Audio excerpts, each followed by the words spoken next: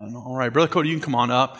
And Brother Cody's going to bring us the Word of God tonight. So let's have our Bibles ready. I just wanted to share with you for just a couple minutes before he comes to preach, just a burden that's been on my heart for quite some time now, probably about a year. And there's a lot of times over the years that you get a burden about something and it'll wane over time. I don't know about you, but every time a missionary puts up his videos, I want to go and help. I want to do something for that country, that missionary.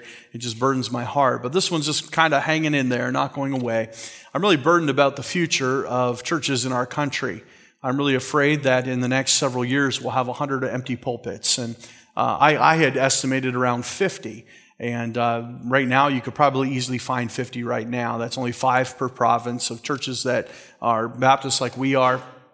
And but I was talking to Pastor Stone, and he's traveling and preaching quite regularly. And he says, I think it's closer to 100. He says, so many are ready to retire and move on, and nobody to fill their shoes. And so I'm just asking, the Lord has put some things on my wife's heart and my heart, practically speaking, that we're going to try to do to help and just stimulate young people to surrender their lives to Christ and to do more for the cause of Christ across our country. And if we can help facilitate getting some pastors into churches and things, we're just asking for your prayer right now. As the vision broadens, as we put some more things down on paper, we'll share more about it. But I would really like your prayers. I covet your prayers to make sure that we are doing what the Lord wants us to do.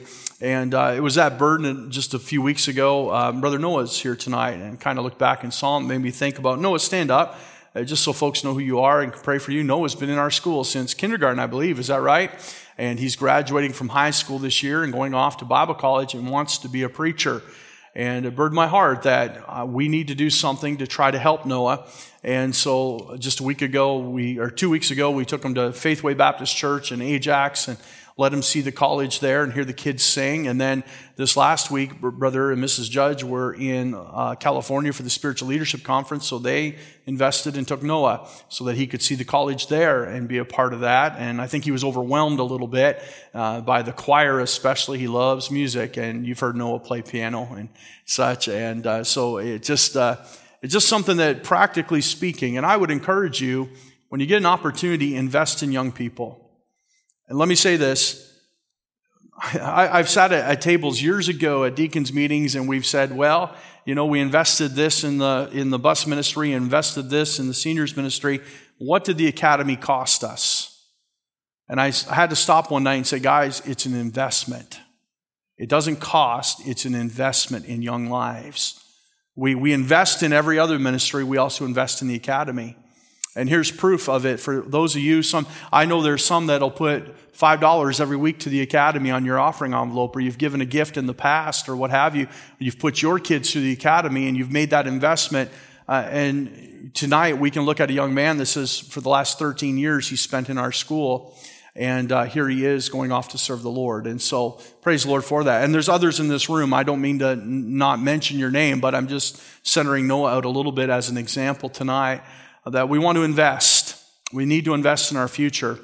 We do not know where we will find pastors and missionaries, and listen, not just that, deacons, Sunday school teachers. We need to invest in our young people. And when I say invest, I'm not talking just financially, I mean spiritually. You need to be the example, godly example that they see growing up in the church that makes them desire, say, that's where I need to be. That's where I get close to God. That's the church that is leading me in the right path. And so let me encourage you to be that example. Invest in some young people. Don't be afraid to go and put your arm around a young person and encourage them. And pray for them and help them along the way. Because we are in dire trouble if we don't. That is our next generation. I love all these kids coming in here. There's a little girl. What's her name, hon? You gave me Kendra Lee. Kendra Lee sits down here. Tony sits over here. And they cheer for us like we're a bunch of basketball players up here. I mean, they get excited about, doesn't matter what happens. One time somebody walked out to sing and they started squealing. They just got so excited that church was about to start. Man, I wish we had that zeal, that excitement, but we need to pass that on to these young people and invest in them and pray for them and see what God will do. All right? Here's a young man right now that God took as a teenager and saved him. and now he's preacher of the gospel. Amen. Cody, you come. Yes, and somebody invested in me.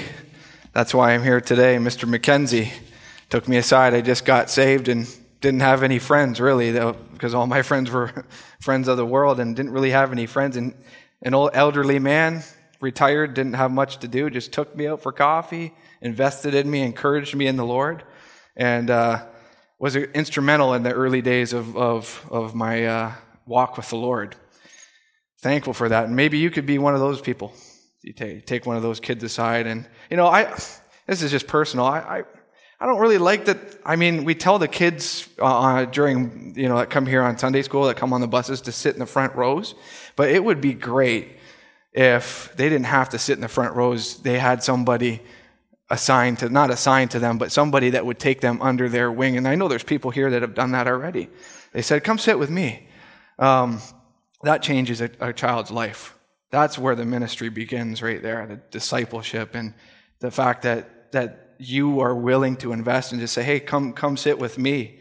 They don't get that at home. And some of these kids, they just don't have love in their house, and they feel it here. So thank you for what you do. If you could turn to John chapter number 19. John chapter number 19, and it was my plan to go a different direction with the message this evening, but just looking over the order of service and saw it was all about the cross. And so I'm just going to preach a message entitled The Cross. Just going to talk about the cross this evening and hope that it's a blessing to you. John chapter number 19 and verse 13. This is the road to Calvary, and it says in verse 13, when Pilate therefore heard that saying, he brought Jesus forth and sat down in the judgment seat in a place that is called the Pavement, but in the Hebrew, Gabbatha. And it was the preparation of the Passover, and about the 6th hour, and he said unto the Jews, behold, your king.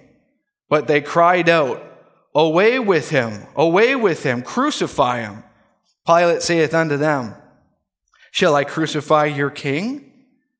The chief priests answered, we have no king but Caesar. Then delivered he therefore unto them to be crucified. And they took Jesus and led him away. And he, bearing his cross, went forth into a place called the place of a skull, which is called in the Hebrew Golgotha, where they crucified him, 2 other with him, on either side one, and Jesus in the midst. Let's bow for a word of prayer. Heavenly Father, I thank you for this opportunity to be here. I thank you for being able to be in this service. Lord, I feel like you've already ministered to our hearts in song.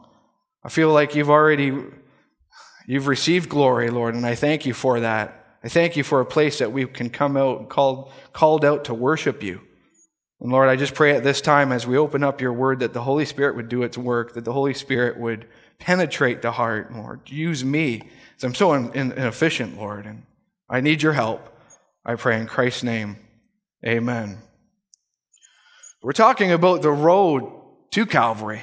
Before we ever got to the cross, we look at verse 1 in chapter number 19, as it says, then Pilate therefore took Jesus and scourged him. There's a lot that's taking place in this chapter. And just in those couple of words, and scourged him, there's a lot that's taking place right there, isn't there? The scourging, the cat, what we would call or refer to as the cat of 9 tails. It was a whip, we know, with 9 tails, 9 pieces of leather on it. And in those pieces of leather, there was shards of bone, shards of glass, shards of metal. And it would rip into the flesh of a back. And the death sentence, we know, was how many lashes? 40 lashes. Jesus receiving 39 lashes. Just the brink of what would be known as death. 39 times. And they scourged him. So much is taking place. The soldiers, in verse 2, and the soldiers plaited a crown of thorns and put it on his head, and they put on him a purple robe. I really do feel humbled just to be here and to think about the cross, to sing about the cross, to listen about others sing about the cross. And the thought of that, and the thought that Jesus would go to the cross for me, personally, for me, and personally for you. And even if you're viewing it, you're here in this auditorium and perhaps you're not saved or you're viewing online, he went to the cross for you. It's personal for you. He was whipped. He was had his beard torn out. He was mocked and smacked and beaten. And we see in verse 3, and they said, "Hail, King of Jews," and they smote him with their palms. And before that, they put a crown of thorns on his head. Pilate, of course, in verse 4 saying, "I find no fault in him."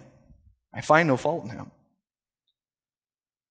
Leading up to the road to Calvary, leading up to the cross, so much had already taken place to really cause the average person to have already perished. But that was really just the beginning. First of all, I want us to look at Christ called to bear the cross. Christ called to bear the cross. Look at verse 17. It says, "And he," referring to Jesus, "and he, bearing his cross, went forth into a place called the place of a skull," which is called in the Hebrew Golgotha, the place of death. Skull representing death, a place where only the vilest offenders would go. He, bearing his cross, went forth. You know, Christ, he didn't choose a shortcut. He went all the way to Calvary. He, bearing his cross, went forth. Christ didn't go halfway. He made it to his destination point. I know when I'm traveling around, and sometimes we will use our GPS or our phone to travel around. And when we use our phone, perhaps we're on a highway, and somehow the phone can tell what's taking place ahead, whether it be traffic or an accident. And often what will happen, something will pop up, a shorter route to take. You ever get that? Take this, take the on-off ramp here and go down this road, and you'll avoid a traffic jam. You'll be able to get there quicker. You will be able to take a shortcut. But on Christ's journey to Calvary, he didn't choose plan B. He didn't choose an easier route, a route that would have allowed him to die quicker. No, he didn't choose that. He didn't choose to stop halfway. The Bible says that, "And he, bearing his cross, went forth into a place called Place of a Skull." I don't know what Christianity would be like today if Jesus stopped halfway. I don't know what Christianity and the fact of being a Christian would be like today if he just decided to give up the ghost a little bit early, to throw in the towel a little bit early. But he went all the way. We sing the song, "Hallelujah, what a Savior. Guilty, vile, and helpless we, spotless Lamb of God was he." What if it said half atonement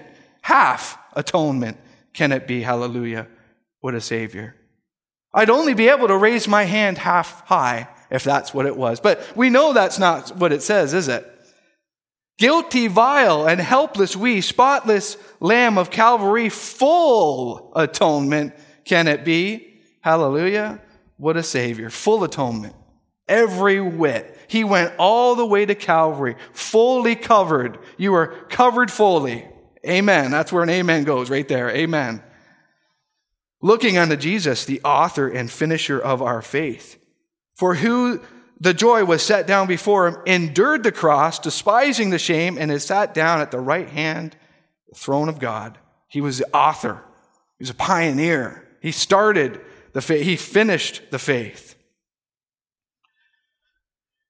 He didn't choose a shortcut. He didn't even choose a substance that would allow him to soothe a bit of his pain. The Bible says in Mark 15:23, "And they gave him drink mingled with wine and myrrh, but he received it not." No shortcut. Christ didn't come down. Aren't you glad that Christ didn't come down? When they started to mock him in Luke 23 and 34, then said they, Then said Jesus, Father, forgive them, for they know not what they do. And they parted his raiment and cast lots. And then they said, and the people stood beholding, and the rulers also with them, deriding him, saying, he saved others, let him save himself, if he be Christ, the chosen of God. So he chose not to prematurely prove his deity. Could you imagine? I would be tempted if I was Jesus, just to come down early. Save yourself, Jesus. Bam! He calls those legion of angels. Bear him up in glory. Everybody would have saw and everybody would have had to believe. But he didn't choose to do it that way. He chose to let it remain an aspect of faith. He wants our faith. The devil knew that Christ had the power to come down. Thinking about the Christ getting into his ministry, 30 years old, baptized, led out into the Spirit, and led out into the wilderness by the Spirit. And the devil tempting him after 40 days of fasting. The devil going to him and saying to him in Matthew 4 and verse 6, he saith unto him, If thou be the Son of God, cast thyself down, for it is written, He shall give his angels charge concerning thee, and in their hands shall he bear thee up, lest at any time thou dash thy foot against a stone. So the devil knew that God, Jesus Christ, had the ability within himself to call the angels at any time for reinforcement, for backup. And that got me thinking about the whole dash thy foot against a stone, lest thou dash a foot against a stone. And then it reminded me of Genesis 3 and verse 15. We're talking about Adam and Eve and in the great fall that takes place. And what happened as a result of that in verse 15, as it says, And I will put enmity between thee and the woman, and between thy seed and her seed, and it shall bruise thy head, and thou shalt bruise his heel. Talking about the foot. It made me think, the devil knowing that you could be thrown down and they'll take care of you. Those angels would take care of you unless you dash your foot against a stone. And then we refer back to verse 15 of Genesis 3, and thou shalt bruise his heel, referring to Calvary. So just the correlation there, I don't know if there's a connection, but just the thought that the devil knew what was taking place. He knew what was going to happen, and he knew that at any moment Christ could have called those angels in, but he didn't take a shortcut. Secondly, I want to look here at Christ and how he transformed the thought of the cross. Now, behind us, we have a cross. There's some that take the extreme of almost imagery worship in some religions, like Roman Catholicism, when it comes to the cross and worshiping the image of the cross. And then there's others that go the opposite direction and say, we don't want a cross in our church because we don't want any imagery whatsoever. But what do you think of when you think of the cross? What comes to your mind? What remembrance and what comes to your mind when you think of the cross? Before Jesus ever died on the cross, it had a whole different meaning. When he died on the cross, he changed the thought of the cross. No longer really an instrument, and of course it is an instrument of death, and it's a vile thing, and I would have never imagined ever having any emblem or anything visible that would be anything related to an electric chair or a noose or a gallows or anything like that, or a death instrument. Could you imagine in the synagogue out front there would be a noose? People would say, that's just weird. But because of the spotless Lamb, Jesus Christ, he radically transformed the thought of something that was used for death, and he turned it into a sign of hope and love. And now that we look at it, it's just a reminder of all the love that was displayed and all the grace that God has given through the cross. We have heard about it this evening. 3 words transform that thought. In John 19 and verse 30. When Jesus therefore had received the vinegar, he said, it is, what's that next word? finished. It is finished. And he bowed his head and gave up the ghost. 3 words that radically changed the thought of the cross. It is finished. Full atonement given. Redemption draweth nigh. Reminds me of a song. He Loves Me, it's entitled. Why did he go to Calvary? Why was his life's blood shed for me? Why did he suffer like no man has ever done? There's just one reason. I am the one.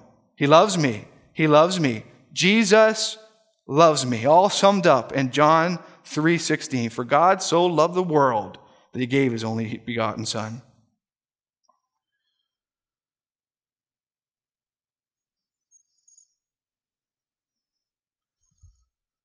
First Corinthians 1:18 says this, for the preaching of the cross is to them that perish foolishness, but unto us which are saved, it is the power of God. I am not ashamed of the gospel of Christ, for it is the power of God unto salvation. There's a lot of powerful things that take place in this world. We've seen earthquakes and mudslides and volcanoes and different things, great disasters, and how the earth can shake. But far more than that, when a person gets saved, that is the power of God. It's nothing no world can do. No power can mend. When a soul gets translated from darkness unto light, that is the power of God. And I'm not telling you anything new. I'm just simply reminding you this evening. It's through the power of God that a person gets saved in faith and by the grace of God. Thirdly, Christ's cross was the only cross of reconciliation. Christ's cross was the only cross of reconciliation. Many people died on the cross. People today, even in the Middle East, Christians are still die on a cross. They're murdered.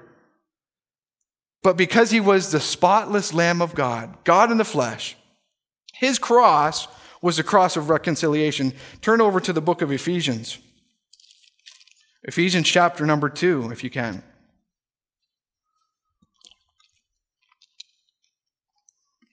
Ephesians 2 and verse 11, where it says, wherefore remember that ye, being in time past Gentiles in the flesh. Just want a quick side note here. Wherefore remember. Don't forget what God has saved you from. Don't forget, where would you be right now if it wasn't for the grace of God? Where would you be right now if it wasn't for Calvary, the cross, and his love? Where would you be? Some of you probably wouldn't even be alive right now if it wasn't for the grace of God and you coming to him and receiving a new life, being born again. It says, wherefore remember that ye, being in time past Gentiles in the flesh, who are called uncircumcision, by that which is called the circumcision in the flesh made by hands, that at that time ye were without Christ, being aliens from the commonwealth of Israel and strangers from the covenant of promise, having no hope and without God in the world. And it really hasn't changed, has it? We see people like never before with what? No hope. Why? They're without God. No hope in the world and without God. No hope to live another day. Why? Because they're without God. Perhaps you were one day, at some point in your life, you were in that position. No hope. Do you remember that day when you really had no hope? But now in Christ, you have hope. Look at what it says in verse 13. But now in Christ Jesus, ye who were sometimes were afar off are made nigh by the blood of Christ. For he is our peace, who hath made both one, and hath broken down the middle wall of partition between us. Could you imagine what it had been like before Christ? You've got the Jews and you got the Gentiles. And the Gentiles, I'm sure there was some Gentiles that would just wonder what the temple was like. And just wonder what it would be like to meet with God. And just wonder, just desire to be able to worship God in a setting like that, be able to be there and be able to hear from God. But because of Christ, the Bible is saying he has broken down that middle wall of partition between us. That separating, dividing wall between us. And today the devil is working overtime to erect a wall between God's children, to cause division to take place.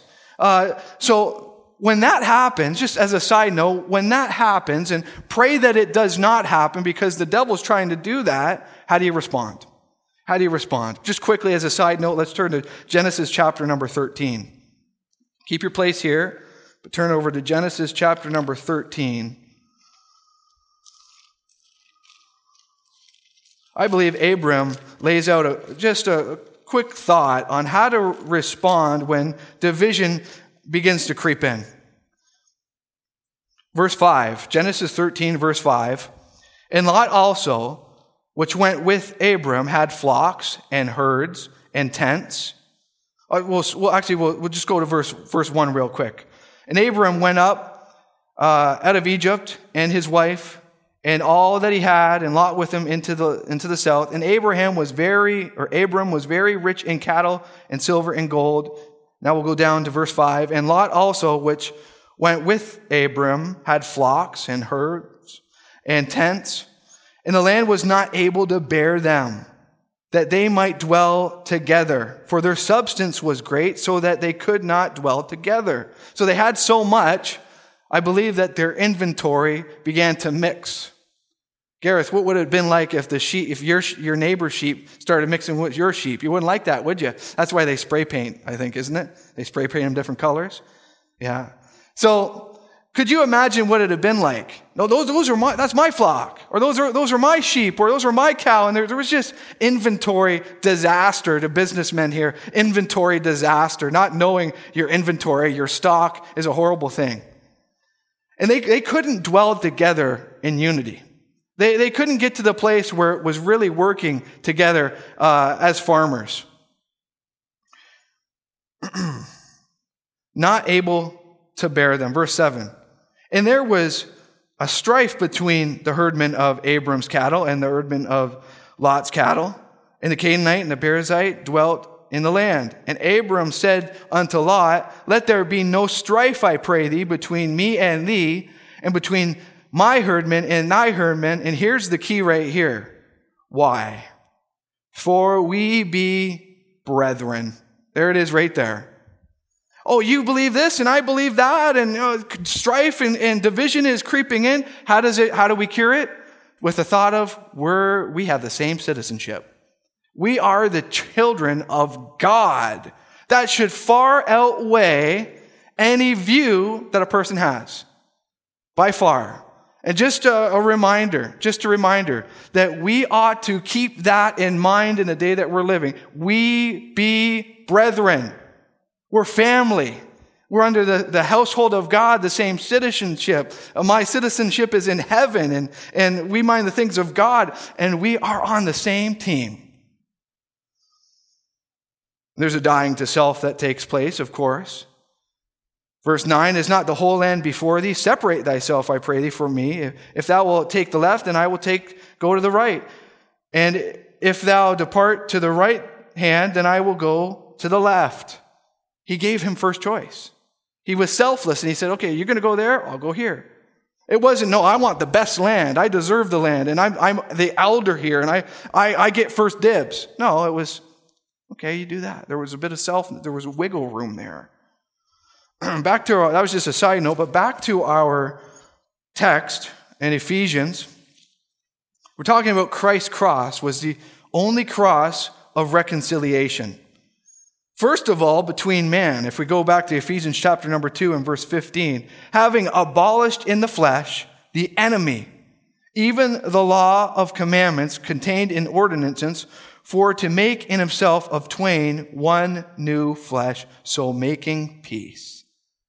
Jew and Gentile, bond or free, but Christ is all in all. They were able now to worship in this new dispensation of time, the age of grace. They were able now to come together and to worship God. Could you imagine being a Gentile? Finally getting to go into the temple and worship God. Christ made that possible because his cross was the cross of reconciliation between man, but also between God in verse 16, that he might reconcile both unto God in one body by the cross, having slain the enemy thereby, and came and preached peace to you which were afar off, and to them that were nigh. Wow, reconciliation. You know, that word reconciliation, Truth in Reconciliation Day, a new day that was added to the calendar. And I think that was necessary. And I think that our nation, it's a great shame what took place in the residential school. And we have some, even in this, in our church, that were in residential schools. And shame to the Catholic Church that had done that. But when I thought and I heard that, Truth in Reconciliation Day, it made me think about the Bible. And it made me think, what if the people of Canada came to the realization of the truth of the gospel as a nation? What if the people of Canada came to the realization on who Christ really is, the one that can reconcile? What if they came to the place in their life where they realized what the cross was and the gift offered, and they came to the realization, the truth of who they were? The Bible says that we're all sinners. The Bible says that all have sinned and come short of the glory of God. There's none that doeth good, no, not one. And because of that, we're all under the same condemnation. But the gift of God is eternal life through Jesus Christ our Lord. The means of truth, of true reconciliation, is through Christ. What if our nation came to and had a desire to be reconciled with God? It reminds me of Isaiah 1:18, where it says, "Come now, let us reason together, saith the Lord. Though your sins be as scarlet, they shall be white as snow. Though they be red like crimson, they shall be as wool."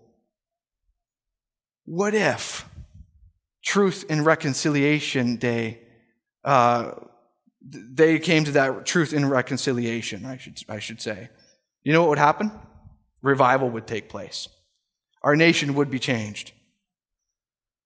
For in Colossians 1:19, it says, "For it pleased the Father that in him should all the fullness dwell. And having made peace through the blood of his cross, by him to reconcile all things unto himself, by him I say, whether they be things on earth or things in heaven.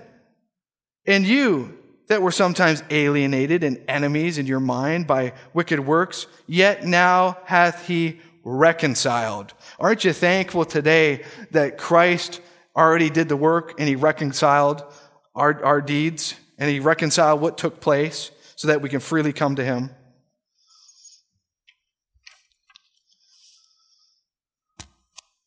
"10 years ago today, if you have Facebook, memories pop up. You ever have a memory pop up?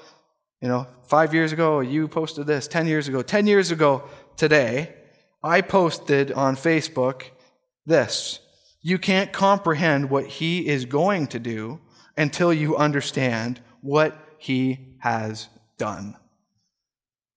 He said in John 19:30, "It is finished." So just a reminder about the cross. Christ was called to bear the cross. Didn't take any shortcuts. Didn't take plan B. Full atonement.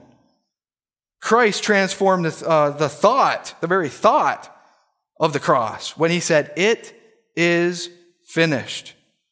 And Christ's cross was the only cross that could reconcile. "Ye who were sometimes afar off are made nigh by the blood. Thank the Lord for Calvary." Let's pray. Heavenly Father, thank you. How could we thank you enough for the blood? How could we begin to thank you, Lord, for Calvary, the cross? Lord, I think of maybe there's somebody here that has not received atonement, has not been forgiven, and not come to the Calvary before. Lord, I pray that their hearts would be moved, that they'd make that decision, that they would not leave this place before they made that decision. In Christ's name I pray this. Amen.